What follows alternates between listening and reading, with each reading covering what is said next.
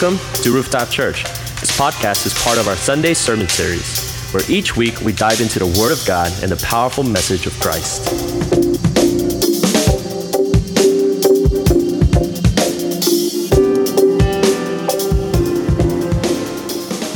So I'm glad you can join us today. We're going to just continue the theme of what it means to be intimate community, what it means to do church right, what it means to be growing together in this season, what it means to be praying together.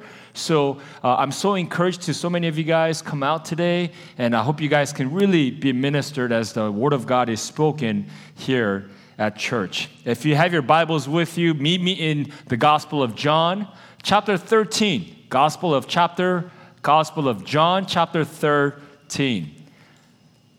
And we're going to look at one verse, right? That's good for you, right? Real easy. One verse. John chapter 13, 34.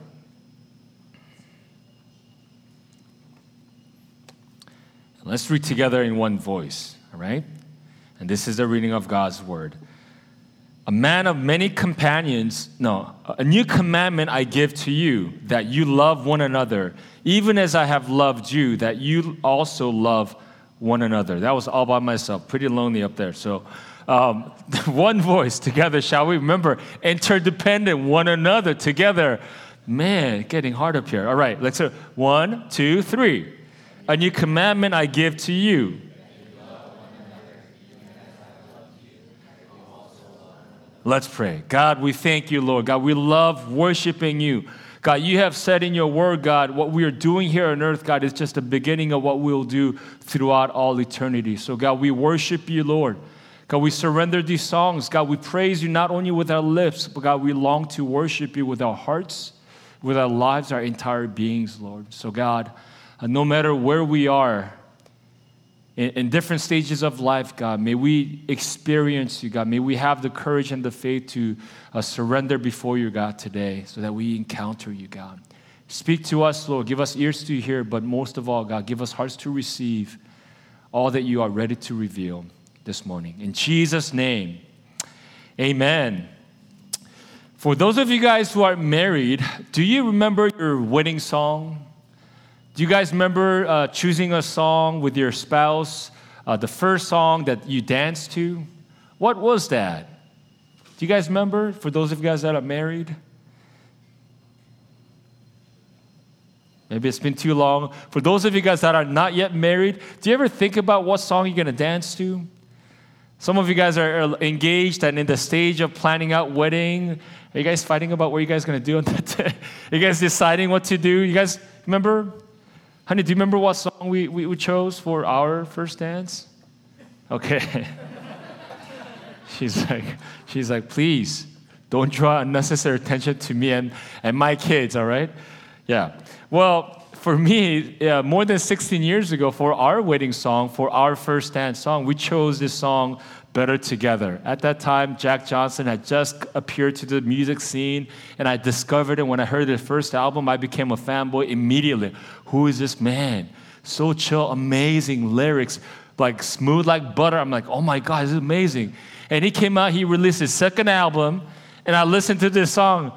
I mean, I had so many questions. I couldn't be around for the wedding planning, but I think this one, I got this on lockdown, honey. We're going to dance to this song. It's called Better Together. And we're going to just rock out. No, not rock. We're going to have fun. We're Better Together. You guys know this song? Well, I really hate to disappoint you guys. I really tried. I practiced all week, but cannot do it. So I was going to sing it for y'all, but I'm not going to sing. All right? So I'm going to just read it to you. You guys are immensely disappointed that you don't get to hear my singing. Some of you guys that know me, you guys are praising God. Like, yes, I don't get to hear him sing. But hear me out. These are some of the words that this song is conveying. The song is titled, again, Better Together. Love is the answer, at least for most of the questions in my heart. Like, why are we here? And where do we go? And how come it's so hard? It's not always easy, and sometimes life can be deceiving. I'll tell you one thing, it's always better when we're together. It's always better when we're together. Yeah. We'll look at the stars when we're together. Well, it's always better when we're together. Yeah, it's always better when we're together. All right. Don't you love it? Isn't it amazing? I don't want to say, but since our wedding 2006, and we've attended a lot of weddings, man, I don't know why, but I think I was an early founder of this song. And I love it whenever couples dance to this song, or sometimes they play this song, because I think it highlights the beauty of marriage. I think it highlights what the very essence of what marriage is. And I love that it doesn't say love is good. I love that it doesn't say love is awesome, love is powerful. I love that it says that love is better. It's better when together. It's a comparative thing. And I love that song conveys that, yeah, I can do it on my own. I'm pretty capable. I'm pretty awesome. You're pretty awesome. That's how I'm marrying you. But something very profound about the fact that, but when we're together, come on, somebody, we are better. Oof. I'm a good man. You're a good woman. But when we're together, oof. Like LeBron, I'm going to say, okay, I can't do Lakers here on the pulpit. It's a holy place here. Paul George, oof, good. Amen? Kawhi Leonard, oof. I'm getting no love here today. All right. But Kawhi and Paul George together, better. Amen, all by myself. But you guys hear me? Right? Something powerful about this togetherness. And one of the most powerful portions of the wedding is when we do the unity ceremony. When the two candles are lighting up to one candle, they do now the sand ceremony, symbolizing the two now becoming one. They did the braiding of the cords. We had Sasha, you guys did that, right, at your wedding? So powerful. Yeah, we can stand on our own, but when we're brought together, there's something powerful that is released. There's synergy that happens when working together. We get to experience power and love that is beyond, that is of our own. So today's sermon, I'm going to just unpack what the Bible says about the importance of this togetherness. That we are called to love God and honor God and worship God. But how many guys know that we are to do that? We are called to do that together. And we are called to live this life called one another. Simply because we are better together. Let me read for you the main passage for today. Jesus is saying this. Jesus says, "A new commandment I give to you." Why does Jesus say that? Maybe this is something that they have not heard often. And quite possibly, of all the 613 commandments that every single Jew, God-fearing, God-loving Jew had to abide by, this particular one may not have been highlighted as much. And Jesus is saying this, "A new commandment I give to you, that you love one another, even as I have loved you, that you also love one another." Let me just give you the backdrop of the context of what Jesus is saying here. Jesus is spending his last days, last moments with his beloved disciples. So he lived 33 years, right? 3 of those 33 years were closely and intimately spent with the beloved disciples. And he had just had his last meal. More famously known as the Last Supper. There, Jesus broke the bread, poured the wine, fed one another, and Jesus also does something that never been done before. He washed the feet of his disciples. That was so unacceptable. That was so offensive in that rabbinic culture. No way on earth that a teacher or the master in the circle of education would volunteer to go lower himself and wash the stinky and dirty toe crust-filled feet of the disciples. That was actually designated for the lowest servants in the house. So Jesus does something incredibly new, and this was something that they were not accustomed to. And then, boom, Jesus says, this is the new commandment that I'm giving to you. There's a reason why I'm showing you in this way, and I'm modeling it for you. Brothers, I want you to do this even when I'm gone. And he prophesies that someone among you will betray me. He looks at Jesus, so he fills his cup. Okay, super awkward, right? Like they're talking about like Jesus' goodbye speech, and they're getting sad, and all of a sudden, one of you is going to betray me. And he was like so not subtle. Jesus is like, he's a straight up G. He said, I'm going to pour this wine. Whoever I pour this drink to, that's the one that's going to betray. And Jesus goes, Judas. And the fullness of tension, Judas just bones out, right? He says, whoa, awkward. He leaves. And then Jesus goes on to say, and he calls them little children, weird. He calls these grown men his brothers, and Jesus changes the language all of a sudden. He says, little children, you are going to look for me. You're going to miss me. You wish that you would have me around so that you could depend on me. He says, little children, where I go, you cannot come. Where I'm going to go, I'm going to be there for all eternity. And then he says, love one another exactly as I've loved you. Friends, that phrase, one another, is mentioned just roughly about 100 times in 94 verses in the New Testament, which more than 60 of them come from Apostle Paul. And Jesus is using that phrase, one another, here right in this passage. He says, love one another. And if we look at all throughout the mentioning of the New Testament where that phrase is used, it is simply to convey love. Let me give you a few examples here. 1 Peter 4:8, it says, above all, keep loving one another earnestly, since love covers a multitude of sins. Romans chapter 16:16, greet one another with a holy kiss. All the churches of Christ greet you.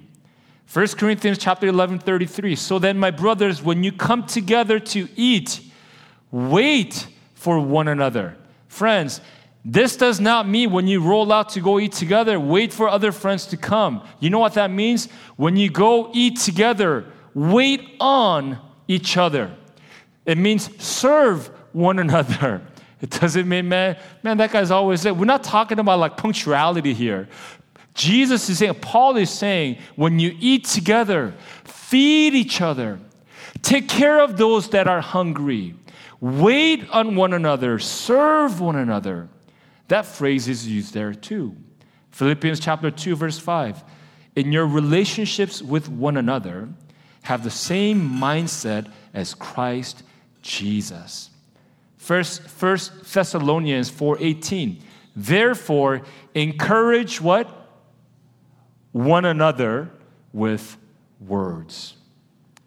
See, Jesus births, B-I-R-T-H-S. Jesus initiates this new way of life. He says, you know what? I'm going to be gone, but with the love that I've deposited in you, the love that I've shown you and demonstrated for you for the last 3 years and here at this dinner table, and I want you to love one another in the same manner. If you're a Bible nerd or Greek nerd, you actually get interested. Sometimes you will be motivated to read the Bible in the original language. If you read that verse in the Greek language, notice that Jesus uses in the word love. You guys know the Greeks had 4 different definitions of love, right? Eros, which is erotic love, like the romance, fiery, passionate love, right? And there's the a phileo love shared between brothers and the comrades, right? Like, we're homies, that kind of love. There's a storge love, love that is specifically shared among family members. right? Sometimes I have to love you because you're my family. You know what I'm talking about? And then there's a fourth kind of love, the penultimate of love that the Greeks knew. That's the agape love. Meaning they refer to that love as God-given, love that is shown by God to the humankind, which is unconditional, without any reason, commitment to no end. But Jesus says, guess which one of those four words Jesus uses when he says, love one another as I have loved you? What do you think? Sometimes I don't know why I ask you guys, because you don't say anything to me. He uses the word agapao. He says, love one another. Love unconditionally. Love without reason. Love without any limit in the same way I have loved you. I think this may be the reason why when Jesus said, this is a new commandment that I'm giving you.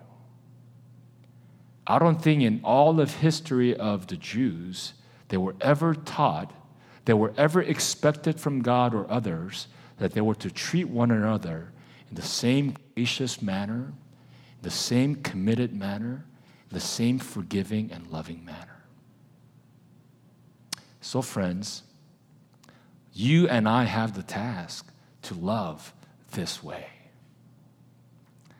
And if you're one of, if you're sitting in your seats today, if you're like, man, Scott, I've never felt that kind of love. I've never felt like from others that the way God loves me.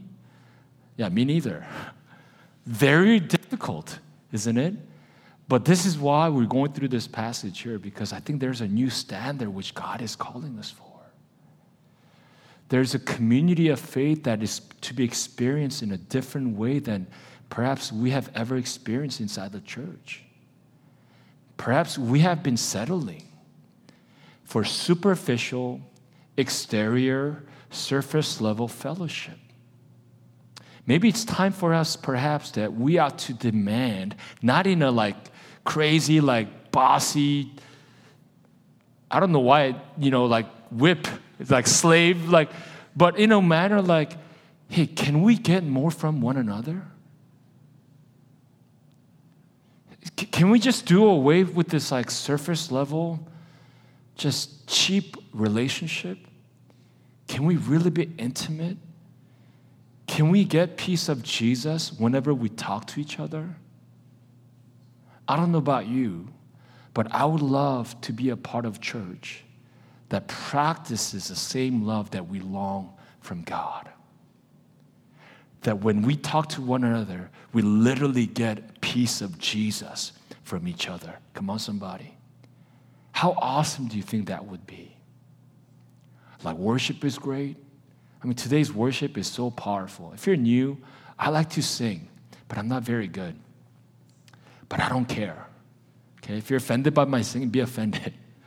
But like it's such a holy moment, right? But what if we're in the presence of God? We are shameless, we are courageous, and we're saying, you know what, we're gonna love the heck out of each other. I mean, what would the church of Jesus look like then? So how are you doing with this one another life?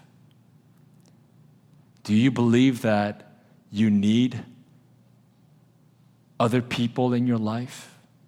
When you look at the faces that are present in the worship service, the fellow church member, do you have this motivation or the sense of like, man, I need that person. I want that person because we are better together. When Daniel sees me here in the pulpit, he better be like, man, I need Scott. I want Scott. No. No, I mean, because that he and I together can experience God on a whole nother level. Are you with me? And I pray that you would have the same longing. And it's okay if you've not yet experienced it. Maybe this could be the beginning of Rooftop Church, going that direction, going deeper and going more intimate with God together. All right, so today I submit to you the truth of you and I were made to journey together. You and I have been made to walk intimately together. If you guys remember, if you were here exactly 2 weeks ago, the first sermon that I gave after coming back from the sabbatical, what was that sermon about? Abide, right? That I said, you and I have been created for the purpose of intimacy, that we were meant to walk together with God. If that doesn't happen, you and I are eternally lost, and you and I would be eternally miserable. And today I'm simply saying that you and I were made to do life together. That your life would be better off with me there. Same for you, and same for me as you are in my life. So today I'm going to talk about 5 marks of intimacy. You guys ready for the 5 marks of intimacy? How many marks? 5 marks. Good. First is accessibility. Okay, and I want you to think about how present or how real, how relevant these marks are. And I want you to have the chance to assess your relationship with others in this faith community and others in your family as well. Talk about your marriage. Talk about your romantic relationship. Talk about your friendships. And our goal is to have these spirit-filled relationships sprouting forth everywhere. First is, one of the marks of intimate relationship is accessibility. Everyone say accessibility. This one's talking about availability, all right? Pretty straightforward. You should have total access to the person. And I talked about this last week. I talked about something with the refrigerator right? You're cool. You could be friends, but they're regular friends. They're friends that come over to your house, and without warning, without announcement, without asking for permission, some friends come and just go straight to the fridge. Hey, man, what you got? Right? I mean, there's something profoundly accurate about that, right? And do people have access to your life? Can people come into your life and open the fridge? I don't know about you, but I like to check the condition of my fridge before someone opens that fridge. But we need that. And I gave that sermon last week, and over to church members' house this past Sunday, and I went and said, hey, Pastor Scott, hey, man, you could get the fridge. Get whatever you want in the fridge. I was so happy. I was like, yes. Richard and I took our relationship to a whole nother level last Sunday night. It was so intimate. I got to see everything in his fridge. And I took it. And I consumed it. How many guys have people in your life that could come in and open right up and you give free access? You're not ashamed, you're not embarrassed, and you are fully trusting, and you humble yourself. Accessibility, right? I think today we live in a society where we don't want to be bothered. We live in a society that we like being alone. We live in a society when you go to the gym, you put in your earphones on or your earbuds on, and there's no music playing. You go to Starbucks, you're reading whatever, you have your earphones out, there's no music playing. Yeah, I'm talking about myself. And you get on the plane ride, long plane, 10-hour plane ride to thing, and you look around, it's like, man, that person better not talk to me so you put your earphones on, right? And these days, sometimes you know what we do sometimes? We put masks on. For different reasons. Other reasons other than health risk. People put masks on. You know when we do that? I just don't want to talk to you. Don't talk to me. Please get away from me. We live in a society where we encourage these things. We have some people that are masked. I'm not by any means saying that's what you're doing. But I'm saying that's the society that we live in. We don't want to be interrupted. We don't want to be disturbed. And we do the same thing. And that sometimes hinders building intimacy. And I want to just say, you know what? Like, you could be resourceful, right? You could have all the gifts. You could be talented. You may be wealthy, and like you may have this wealth of knowledge, but if you're not accessible, are you really resourceful? And people of God, people of Rooftop, I just want to say, you and I, let's be people of access. Let's make ourselves accessible. Let's take down that do not disturb sign in our lives and allow others to be able to have a free look inside our lives. Number one mark is accessibility. Second mark is vulnerability. Say with me, vulnerability. If you have gone through our membership class here at Rooftop, you probably have this quote conveyed to you many times. And this quote is by one of my favorite authors, psychologist, writer, Dr. Larry Crabb. He said this: "Intimacy is where vulnerability lives. I would rather choose the danger of community than the dull safety of individualism." I would rather choose the danger of community. What is he talking about? He's admitting that, you know what, when you put people together, man, you get nervous because you don't know who's going to say what. You don't know who's going to do what. There are always dangerous risks involved whenever you put people together in one sitting. But he says, even such dangers and even such unpredictability of a community is better than the dull safety of individualism. He cautions the member of every spiritual community saying, there's so many people would rather choose, you know what? I choose the safety of what I can control, what I can predict. I would rather do things on my own because that's easier, that's more convenient, because I have more control of by myself. And he says, always choose community, because you and I have been chosen. You and I have been selected. You and I have been commissioned by God to do life together because it is eternally better together. Remember, what we experienced with God, God simply says, do it with one another now.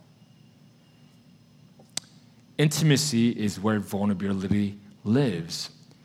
If you want to live, you have this in your life. You must have someone which you can be completely transparent with. One of the dangers of superficial, why is that? If you think about like some of casual friends, how do you go to the next level deeper? It's when you make yourself vulnerable. When you disclose a weakness of yours, when you disclose a struggle of yours, and you honestly and heartfully share that, and that has a chance to take you to the next level of relationship. And friends, I hope that you feel encouraged, you feel empowered, that you're not afraid to do that, but we encourage you. Imagine what this church would look like when someone bears his heart, someone bears her soul, that we do not judge, we do not scold or scorn, but we celebrate such vulnerability and we commit ourselves. You know what, brother? I will come alongside of you. And here's my weakness as well. I'm inviting you, come into my life, have a look into my struggles and my weaknesses, and let's commit to building each other up. Accessibility, vulnerability. Third is accountability. And this word is kind of important because accountability is different. It's not just it's not just about, hey, let me just get real with you, right? And we just bear all things. We share our secrets. But accountability is, I'm going to be responsible for you. That word accountability is actually a legal terminology where legally you share the blame or you share the responsibility, right? If I'm accountable for Richard here in the court of law, then I will also take the blame. I will also share in whatever that person is being judged for. Accountability. Is there accountability in your life? Are there people in your life that keep you in check?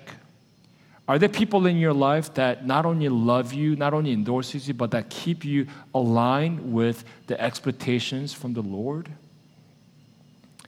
True intimacy not only protects, but it also keeps you accountable.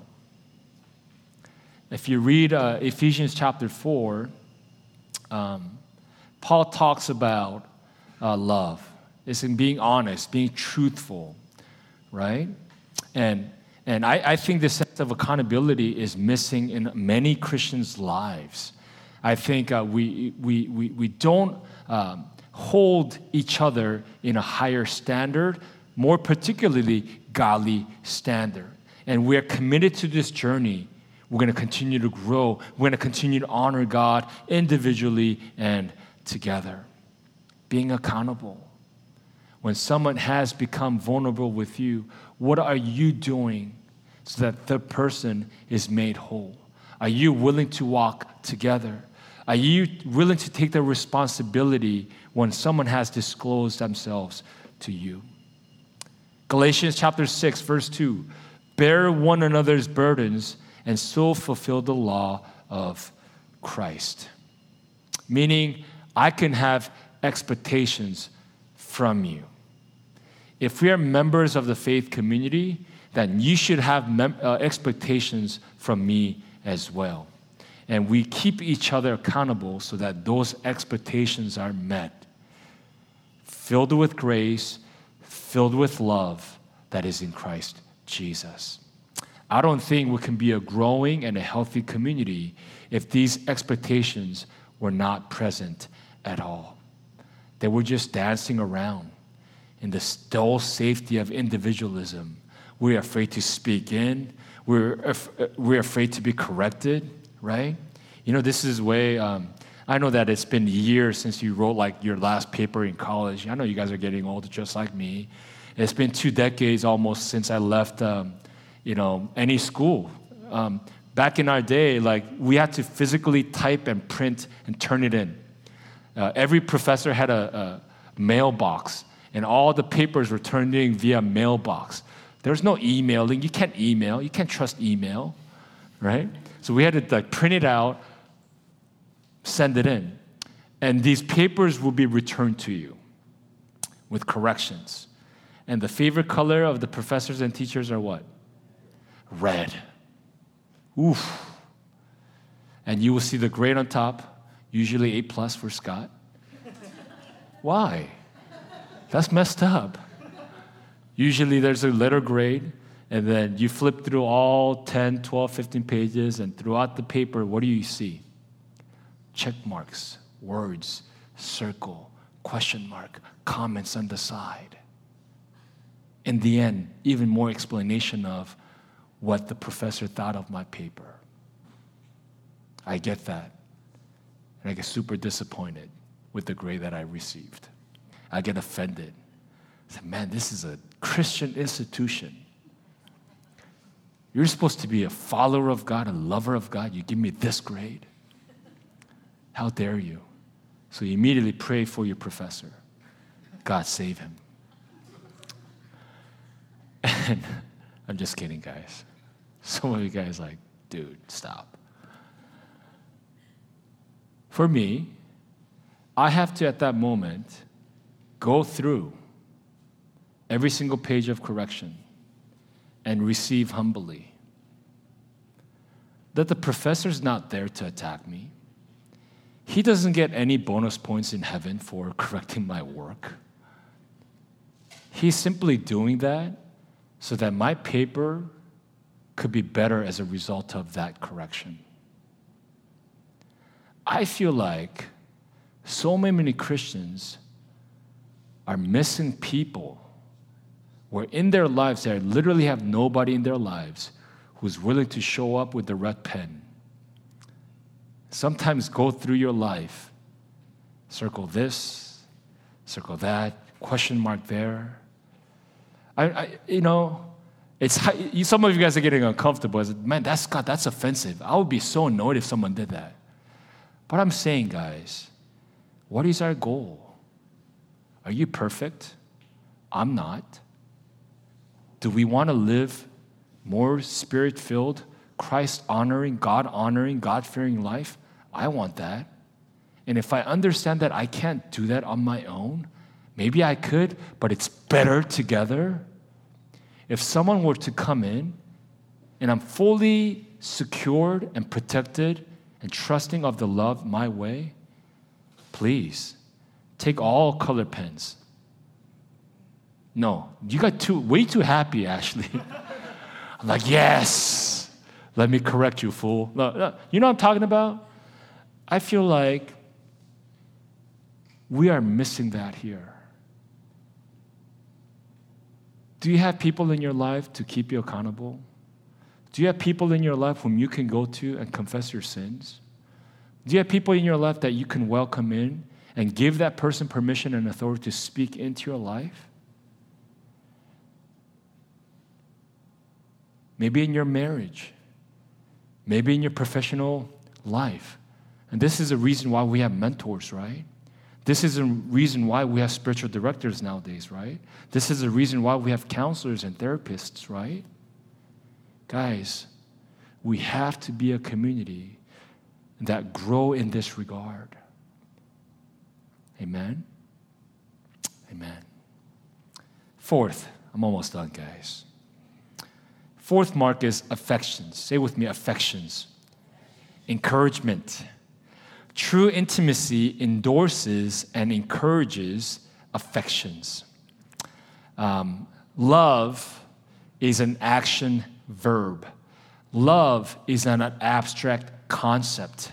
Sometimes we complicate love. Sometimes we leave love at the hands of the poets and the songwriters, and they take it to a whole different level unnecessarily. Don't complicate things. Love is action. Love is shown. Love is concrete. Love is heard. Love is felt. Love is grabbed on. Love is what?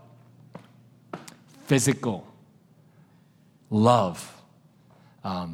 One of the hallmarks of intimacy is this presence of affections and encouragement. Are your words and actions filled with encouragement? Do you empower others with your actions? Do you empower and enable others with your words? Are your words life-giving? When I talk to you, spend 10 minutes with you, what feelings will I walk away with? Feeling of shame? Feeling of annoyance? Or will I walk away? It's like, man, that's a lot of love right there. And I think this is what missing mark too. I think we can use more affections, more affirmations.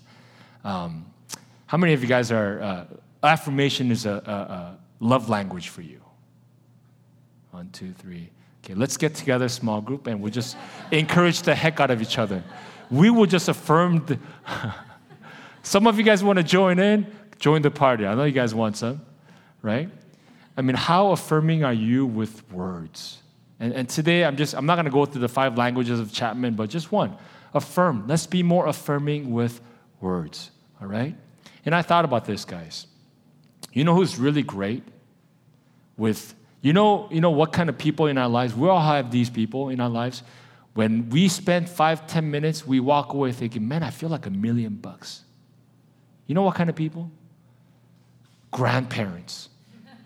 Spend 5 minutes with them, you will walk away thinking, man, I'm going to go out and change the world. You could bomb your test, you could get whatever grade from school, you spend 10 minutes with grandpa, I'm a genius. I have been underachieving all my life. You guys hear me? Grandparents have the ultimate power to encourage us. They think we're like supernatural human beings. They think we're the most beautiful human beings. Come on now, you and I know that we're not. But you spend 10 minutes with grandparents, man, I need to get me an agent, actor. grandparents. I live with my mother-in-law, and it's been about 5 years. And I see her interactions with my children, and I get it. And, there's a language barrier between, my mother-in-law doesn't speak, actually, not much English at all. She speaks only Korean. And my kids, we take the blame. They don't speak much Korean. They could eat. They know how to say certain words in Korean, but that's about it. There's a language barrier. So then I examine my mother-in-law, the way she talks to my kids. Simple words. Handsome. Pretty. Good. I love you. Smart. Good job. That's like 95% of her vocabulary. She doesn't know any negative words. She doesn't know the words ugly, dumb. She doesn't know this. Only expressions she knows in English which she communicates to my children are 100% positive. 100%. And can I say something? I don't think she has any interest in learning words that are not affirming of her grandchildren. Sometimes I sit there at the dinner table, I'm like, Mom, give me some too. Call me handsome. Call me good job. Call me beautiful, smart. And I learned from her how often as a parent, how often as a dad do I convey affections and affirmation to my children. If I'm going to be honest, I'm the one more critical. I'm the one that's quick to pinpoint mistakes and faults. I'm very intuitive. I'm very keen. And I feel the need to communicate fast and with urgency, with much emotion. And I realize, I find myself often, sometimes what I say get lost because it's not laden with love or affirmation. How many of you guys know that no teaching, no instructions, if not layered with love, they fall straight to the ground? I'm saying as members of this intimate community, let's be affirming. I need your affirmations. It's still October 3rd, still Pastor's Appreciation Month. I can use your encouragements. I can use your love. Guess what? You need the encouragement and the affirmation of your fellow brothers and sisters. And I affirm you. I think you're great. I think you're awesome. And I think you're handsome.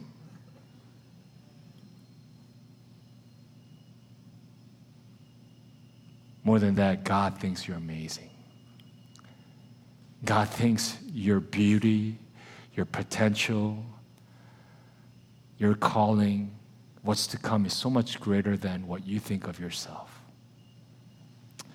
Final point, we're done.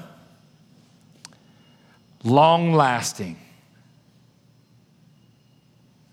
Some of you guys are thinking, just like your sermon, Scott, it's long-lasting. One of the last marks of true intimacy is love endures. That same affirming love goes a long distance. In a healthy, intimate relationship, there's absolute commitment for one another. As cliche as it is, it's not a sprint, it's a long marathon. In a healthy community of faith, people commit to one another long term. It's not just a flash in a pan, but we go the long distance. 1 Corinthians 13, long suffering, the long enduring element of love is powerful. Hebrews chapter 13, verse 5, for he himself has said, I will never leave you or forsake you. You and I are to stand in each other's lives with such endurance and commitment, and that we want to finish the race together. And there's a saying that I have loved for the past years is, if you want to go fast, go alone. If you want to go far, go together.